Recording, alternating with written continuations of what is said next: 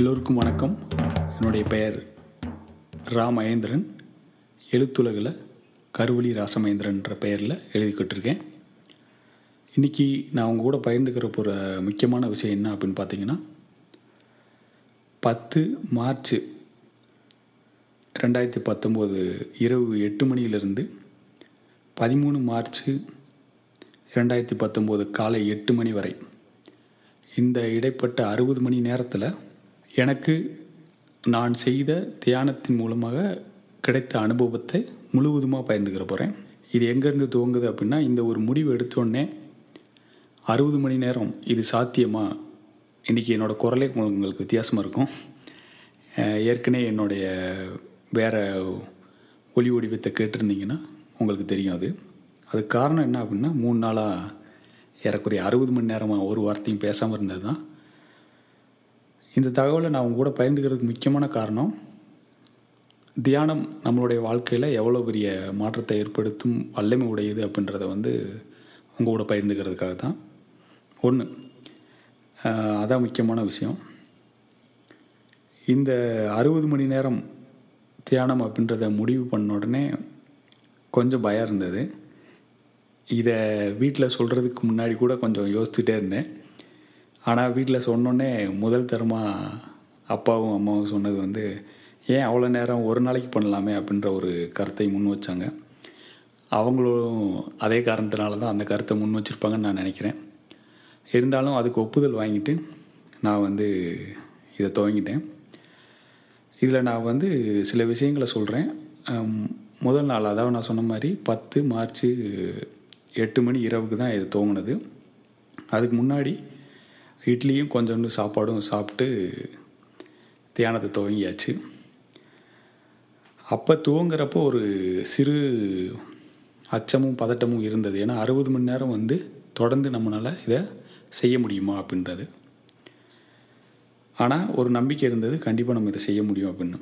அதுக்கு காரணம் என்ன பார்த்தீங்க அப்படின்னா, கடந்த 2 ஆண்டுகளாக தினசரி ஒரு 30 நிமிடமோ அல்லது 1 மணி நேரமோ அல்லது வாரத்தில் 5 நாட்களாவது இந்த மாதிரி 30 நிமிடமோ 1 மணி நேரமோ, சில நேரம் 2 மணி நேரம் அல்லது 3 மணி நேரம், சில நாட்களில் 5 மணி நேரம் வரைக்கும் கூட இந்த பயிற்சியை நான் செய்திருக்கனால எனக்கு ஒரு பக்கம் மனதில் ஒரு நம்பிக்கை இருந்தது. அந்த நம்பிக்கையின் அடிப்படையில் தான் இதை நான் துவங்கினேன். இதை முதல்ல நான் என்னென்ன தியான முறைகளை பயன்படுத்தினேன் அப்படின்றத சொல்லிடுறேன். இப்படியான நோக்கம் அப்படின்னு கேட்டிங்கன்னா, ஒரு பார்வையாளராக இருக்கிறது. அதாவது நமக்கு உள்ளோ புறமோ இல்லது மற்ற இடங்கள்லையோ நமக்கு உள்ளோ புறமோ நடக்கக்கூடிய விஷயங்களை நம்மளும் ஒரு பார்வையாளராக இருந்து பார்க்கக்கூடிய ஒரு நிலையை அடையிறதுக்கான ஒரு பயிற்சி மாதிரி தான் இதை துவங்கினேன். அதுக்கு பயன்படுத்தின மெடிடேஷன் டெக்னிக்ஸ் அப்படி பார்த்தீங்க அப்படின்னா, ஆனாபானா அப்படின்ற ஒரு தியான முறை, அதைத் தொடர்ந்து விபாசனா, இந்த 2 முறைகளும் பயன்படுத்தப்பட்டது. ஆனாபானா, விபாசனா, இந்த 2 தியான முறைகளை பற்றியும் நான் தனிப்பட்ட முறையில் ஒரு நாள் விளக்கமாக சொல்கிறேன். ஆனால் சுருக்கமாக சொல்லணும் அப்படின்னா, விபாசனா செய்கிறதுக்கு முன்னாடி ஆனாபானா ஒரு துவக்கமான நிலை மாதிரி. ஆனாபானா முறையில் நம்மளுடைய சிந்தனையை ஒருமுகப்படுத்துவதற்கான பயிற்சி அது. அதாவது நம்மளுடைய மூச்சு இயற்கையாக இயல்பாக உட்சென்று வெளிவரக்கூடிய மூச்சை கவனிக்கிறது மூலமாக நம்மளுடைய சிந்தனையை ஒரு நிலைக்கு கொண்டு வர்றதுக்கு அல்லது ஒருமுகப்படுத்துவதற்கு உதவக்கூடியது. அந்த நிலையை எட்டிய உடனேவும் நம்ம விபாசனா முறைக்கு போகலாம். விபாசனா தியான முறை புத்தர் அவர்களால் கற்பிக்கப்பட்டது அப்படின்றது உங்களுக்கு பெரும்பாலானவருக்கு தெரிஞ்சிருக்கும். அது காலங்காலமாக இந்த மண்ணில் இருந்து வந்த ஒரு முறை தான். அதைத்தான் புத்தர் நமக்கு கற்றுக் கொடுத்துருக்காங்க. புத்தர் வாயிலாக தலைமுறையாக கற்றுத்தரப்பட்டிருக்கிறது. இந்த முறையை 2017 கற்றுக்கிறதுக்கு எனக்கு வாய்ப்பு கிடச்சிச்சு.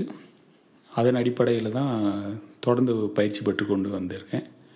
அதை ஒரு 60 மணி நேரம் தொடர்ந்து பண்ணுவதுன்றது வந்து கொஞ்சம் கடினமான இதாக இருந்தால் கூட செய்து முயற்சி எடுக்கலாம் அப்படின்னு எடுத்தது. இதுதான் இந்த 2 முறைகள் தான் முக்கியமாக பயன்படுத்தப்பட்டது. அதை தவிர்த்து ஒரு பொருளின் மேல் வந்து கவனத்தை குவித்தல், இது வந்து நான் இரவு நேரங்களில் பயன்படுத்தினேன். இரவு நேரங்களில் நிலவோ அல்லது விண்மீன் மேலேயோ கவனத்தை குவித்து இது பயன்படுத்தப்பட்டது. அதாவது கவனம் குவிப்பதற்கு பயன்படுத்தப்பட்ட ஒரு முறையாக அதையும் பயன்படுத்தினேன். அதாவது பொருட்களின் மேல் கவனத்தை வைத்து குவிப்பது, இந்த 3 தியான முறைகளும் பயன்படுத்தப்பட்டது. இதுதான் அடிப்படையில் பயன்படுத்தப்பட்ட முறைகள். இரவு 8 மணி முதல் நாள் துவங்கிய அன்று ஆனாப்பானா, அதற்கு பிறகு ஒரு பொருளின் மேல் கவனத்தை குவித்தல், இந்த 2 முறைகளையும் பயன்படுத்தி, ஏனென்றால் அன்று இரவு துவங்கியதால் அந்த முறைகளை பயன்படுத்தி செஞ்சேன். அடுத்த நாள், அதாவது நாள் 2 காலை அதிகாலையிலிருந்தே 4 மணியிலிருந்தேவும் பயன்படுத்தின ஆனாப்பானா விபாசனா முறைகளை பயன்படுத்தி செய்யப்பட்டது. அன்று இரவு அதே போல் ஆனாப்பானா மற்றும் ஒரு பொருளின் மேல் கவனத்தை குவித்தல் அப்படின்ற முறையில் செய்யப்பட்டது. 3ஆம் நாள் மீண்டும் பகலில் ஆனாப்பானா விபாசனா, இரவு நேரங்களில் பெரும்பாலும் வேறு இடத்தில் செய்யும்போது 2 இடங்களில் நான் செய்தேன். ஒன்று என்னுடைய அறையில், இன்னொன்று எங்கள் வீட்டு மொட்டை மாடியில் 2வது தளத்தில். இந்த 2வது தளத்தில் இரவு 10:30 அல்லது 11 மணிகளுக்கு மேல் செய்யும் பொழுது இது மாதிரி ஒரு பொருளின் மேல் கவனம் குவிப்பது போன்ற முறையை பயன்படுத்தினேன். இதுதான் வந்து மொத்தமாக நம்ம பயன்படுத்தின முறைகள். 4வது நாள் காலையில் ஆனாப்பானா விபாசனா மூலமாக முடிச்சாச்சு. அதாவது ஞாயிற்றுக்கிழமை மாலை இரவு 8 மணிக்கு துவங்கி புதன்கிழமை காலை 8 மணிக்கு முடிச்சாச்சு.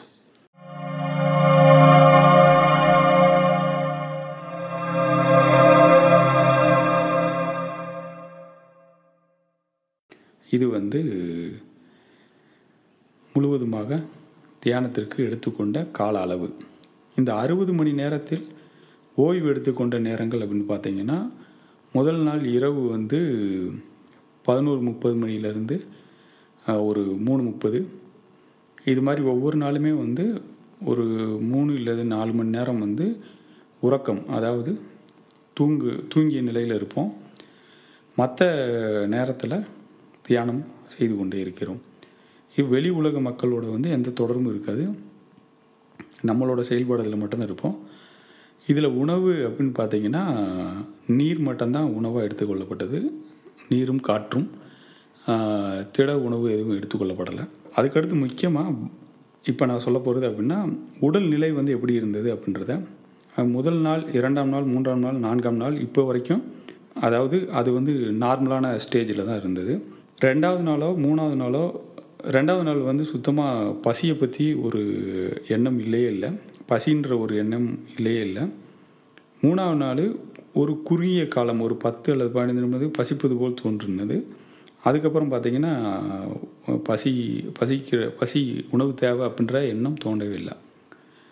4வது நாளும் அதே மாதிரி, அதாவது பசி எண்ணம் தோன்றாமலே இருந்தது. அதுக்கப்புறம் இன்னும் முக்கியமான விஷயங்கள் இதில் கவனிக்க வேண்டியது அப்படின்னா, நீர் தேவை அப்படின்னு பார்த்திங்கன்னா, முதல் நாள் பெரிய தாகம் எடுக்கக்கூடிய நிலை இல்லை. அதனால் வந்து அது இரவுன்றனால இருக்கலாம். 2வது நாள் பெரிய அளவில் தாகம் இல்லை, 3 முறை மட்டும்தான் நீர் அருந்தினேன் அன்றைக்கி. 3வது நாள் வந்து எப்பயும் போல் ஒரு 3 அல்லது 4 முறை வந்து நீர் அருந்துக்கான வாய்ப்பு இருந்தது. காலையில் மதிய நேரம் ஆக ஆக கொஞ்சம் நீரோட தேவை அதிகப்பட்டது. மொத்தமாக அன்றைக்கி மட்டும் ஒரு 8 முறை நீர் அருந்த வேண்டிய நிலை ஏற்பட்டது. 4வது நாளும் 3 முறை நீர் அருந்த வேண்டிய நிலைமை ஏற்பட்டது.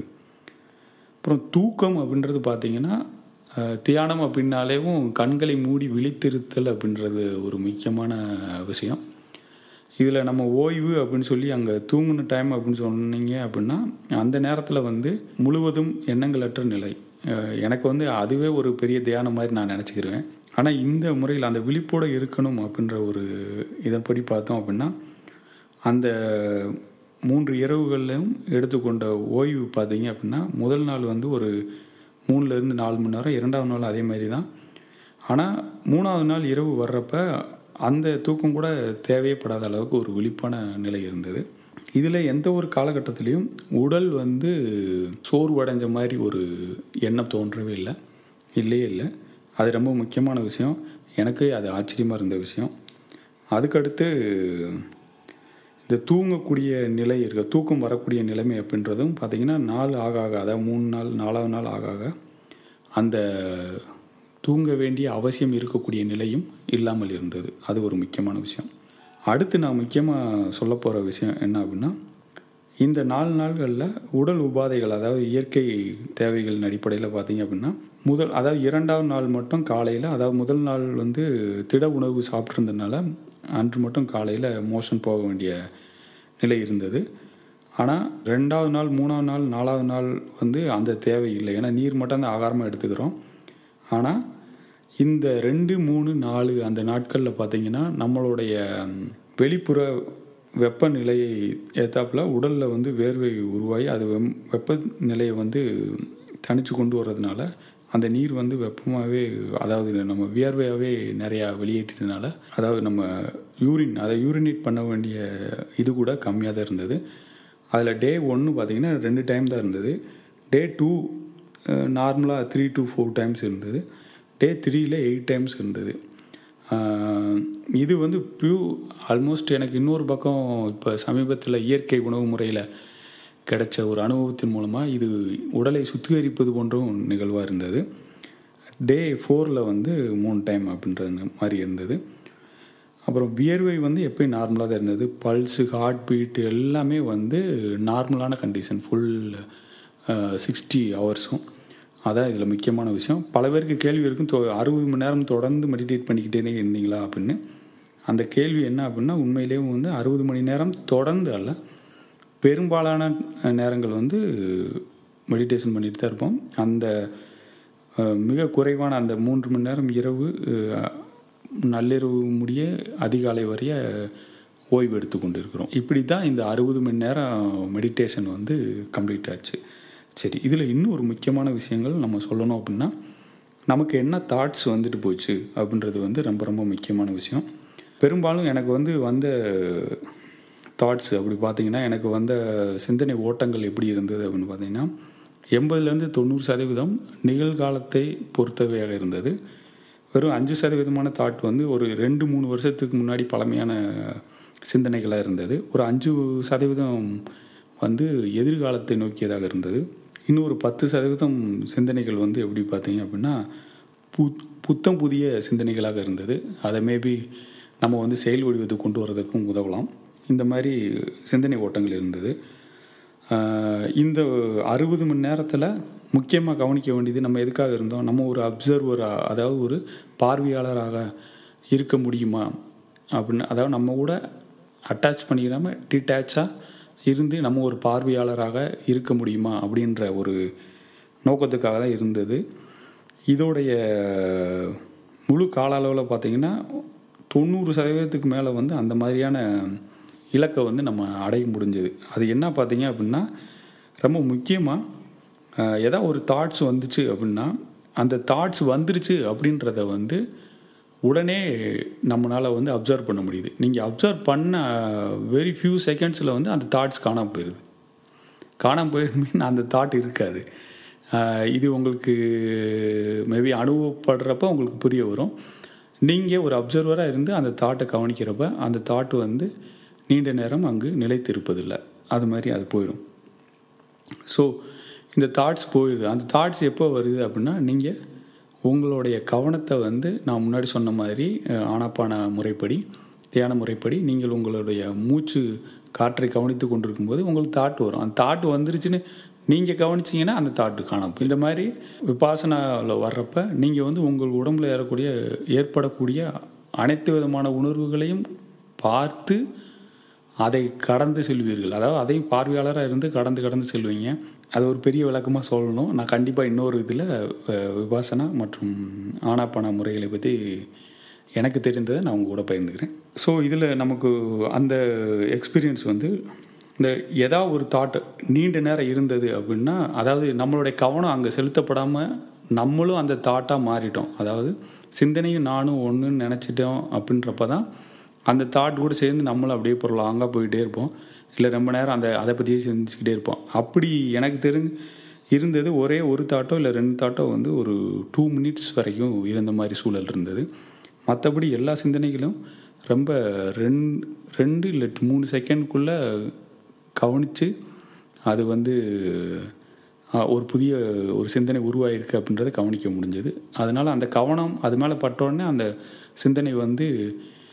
சிந்தனையை நான் தனியாக இருந்து பார்க்குறத நம்மளால் உணர்ந்துக்கிற முடியுது. அதாவது பார்வையாளராக இருக்க முடிகிறது. அதன் மூலமாக அந்த சிந்தனையிலேருந்து அதிலிருந்து நம்ம வந்து தள்ளி இருந்து அதை கவனித்து அதில் என்ன செயல்படணுன்றது நம்ம முடிவெடுக்கிறதுக்கு உதவிகரமாக இருக்கும்.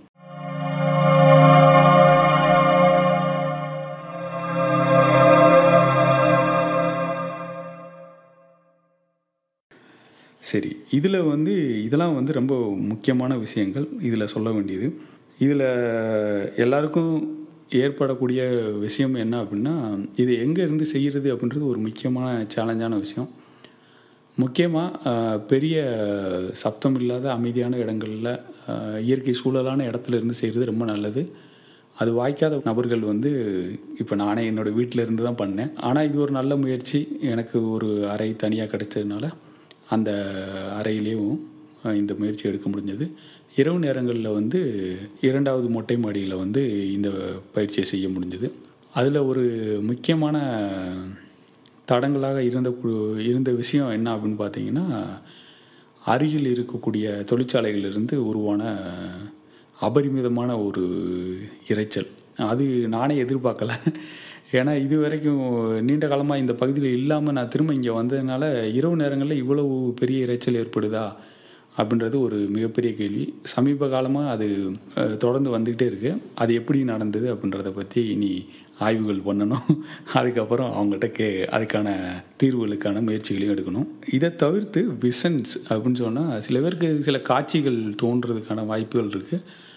இந்த பயிற்சியை மேற்கொள்கிறப்ப அது எல்லாருக்கும் இயல்பாக நடக்கிறது தான். அப்படி ஏதாவது விஷன் தோன்றுச்சா அப்படின்னு சொல்லி பார்த்தீங்க அப்படின்னா, முதல் நாளும் 4வது நாளும் அதாவது உறங்கி ஓய்வு எடுக்கிறப்ப, அந்த ஓய்வு எடுக்கிற சமயத்தில் வந்து முதல் நாளில் வந்து தெளிவு இல்லாத ஒரு காட்சி கனவுகள் தோணுது. அது என்னன்றது எனக்குமே தெளிவாக தெரியல. 2வது நாள் அப்படின்னா பார்த்திங்கன்னா, நம்ம ஒரு பொருள் மேலே கவனத்தை குவிக்கிறது. இந்த 2ஆம் நாளில் நான் வந்து ஒரு நட்சத்திரத்தின் மேலே தான் கவனத்தை குவிச்சிருந்தேன். அது வந்து அந்த மூவிங்னா நார்மலாக நம்ம பார்த்தோம்னா அது மூவ் ஆகாத மாதிரி இருக்கும். அதாவது இடம் பெயராத மாதிரி இருக்கும்.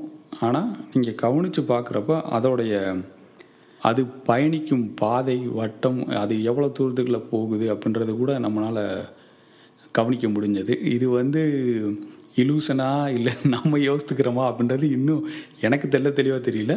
ஆனால் இந்த முயற்சியில் நடந்தது அந்த ஒரு விஷன் இருக்குது. அப்புறம் 3வது நாள் ஒரு விஷன் அப்படின்னா அது கொஞ்சம் மிக ஆச்சரியமான விஷன். அது என்னால் வார்த்தைகளால் சொல்ல முடியாத விஷன். அதாவது ஒரு காட்சி அது மிக பிரம்மாண்டமானதாக இருந்தது. அன்றைக்கி இரவு வந்து நான் நிலவு மேலேயும் அதை தொடர்ந்து நட்சத்திரத்து மேலேயும் கவனத்தை செலுத்தினேன். அதை எப்படி வார்த்தைகள் எனக்கு போடுறதுன்னு தெரியல. இந்த மாதிரி காட்சிகள் வந்து கண்டிப்பாக விபாசனாவில் இல்லை தியானத்தில் ஈடுபடுற எல்லாருக்குமே தோன்றும் அப்படின்னு சொல்லுவாங்க. ஆனால் உண்மை என்ன அப்படின்னா அதை கடந்து போகிறது தான் ரொம்ப முக்கியமான விஷயம். நம்ம அதிலேயே தேங்கி இருக்கக்கூடாது அப்படின்றதும். அடுத்து 4வது நாள் தோன்றின காட்சி வந்து ஒரு ரொம்ப குறைவான காலகட்டத்தில் அது ரொம்ப தெளிவாக தோன்றின காட்சி. அந்த காட்சியோட நிகழ்வு வந்து இதுதான். யாரோ பல பேருக்காக உணவு சமைத்துக்கிட்டு இருக்காங்க. அதில் வந்து இன்னொருத்தர் வந்து அந்த உணவு வந்து பயன்படாத வகையில் எதையோ செய்கிறாரு. அதுக்காக நான் வந்து அவங்ககிட்ட ஏதோ கோவப்பட்டு சொல்லிகிட்டு இருக்கேன். சொல்கிறப்ப நாங்கள் வந்து இப்படி தான் செயல்படுவோம் அப்படின்னு சொல்கிறாங்க. அப்போ இதுதான் நம்ம கடைசியாக சந்திக்கிற முறை அப்படின்னு சொல்லிட்டு அவங்க கையில் ஏதோ அவங்களுடைய ஆயுதம் அந்த இதுக்காக பயன்படுத்தின ஆயுதத்தை திரும்ப கொடுத்துட்டு நீங்கள் மாறுறதுக்கு எதாவது வழி பண்ணுங்க அப்படின்னு சொல்லிட்டு அந்த கனவு நிறைவேறுது. இது மேபி முன்னாடி நம்ம நினச்சி வச்சுருந்த பல விஷயங்களோட தாக்கமாக இருக்கலாம், எதுவாக வேணாலும் இருக்கலாம். இதுதான் இந்த 4 நாளில் அதாவது நமக்கு ஒரு விஷனாக தெரிஞ்சக்கூடிய விஷயங்கள். அதை தவிர்த்து தொடர்ந்து தியானத்தில் இருக்கிறப்ப சில காட்சிகள் தோன்றும். ஆனால் அது மிக தெளிவானதாக இதுதான் ஞாபகத்தில் வச்சுக்கிற முடியாத அளவுக்கு இருக்கக்கூடியதாக இருக்கும். இது விஷயங்கள், இதுதான் மொத்த ஒரு அனுபவம். இதோட நிறைவாக எனக்கு முக்கியமாக தோணுது என்ன அப்படின்னா, 60 மணி நேரம் நம்மளால் உணவு இல்லாமல் வெறும் நீர் மட்டும் அறிந்து கொண்டு இருக்க முடியும் அது இந்த காலகட்டத்தில் அப்படின்றது மிக ஆச்சரியமான விஷயமா இருந்தது. ஆனால் அது என்னை போன்ற சாதாரண ஆட்கள் அதை செய்ய முடியும் அப்படின்றது ரொம்ப பெரிய விஷயமாக தான் எனக்கு தோணுச்சு. மேபி இதை சரியான முறையாக தகுந்த ஆசிரியர்களுடைய உதவியோடு நம்ம கற்றுக்கிட்டோம் அப்படின்னா நம்ம வாழ்க்கையில் இது பெரிய மாற்றத்தை விளைவிக்கிறதுக்கு உதவும் அப்படின்னு நான் நினைக்கிறேன். ஏன்னா விபாசனா வகுப்புகளுக்கு நான் போனப்போ அங்கே நான் உணர்ந்தது அதுதான். இது மிக எளிமையான, எல்லா மக்களும் எளிதாக புரிந்து கொள்ளக்கூடிய, அதே சமயத்தில் அவங்களுக்கு வாழ்க்கையோட உண்மையான தீர்வை தரக்கூடிய ஒரு விஷயமா எனக்கு தோணுச்சு. இது அறிவியல் பூர்வமாகவும் இருக்குது. ஏன்னா இதில் கற்பனைகள்லாம் எதுவும் கிடையாது. நம்மளை நாமே கவனித்து கொள்வதன் மூலமாக நம்மிலிருந்து நாம் ஒரு தெளிவு பெறுறதுக்கு இல்லை விடையை பெறுறதுக்கு தான் இது இந்த முயற்சி. மிக சிறப்பான ஒரு அனுபவமாக இருந்தது. இதை உங்கள் கூட பகிர்ந்துக்கிட்டதில் மிக்க மகிழ்ச்சி. இது தமிழ் மொழியில் பகிரப்பட்டுள்ளதால் யாருக்காவது இதில் வேறு மொழியில், அதாவது ஆங்கிலத்தில் தெரிந்து கொள்ளணும் விருப்பம் இருந்ததுன்னா அவங்க நான் ஆங்கிலத்தில் பகிரக்கூடியதை கேட்டுக்கலாம். நன்றி, வணக்கம். மீண்டும் இன்னொரு முக்கியமான தகவலோடு உங்களை சந்திக்கிறேன்.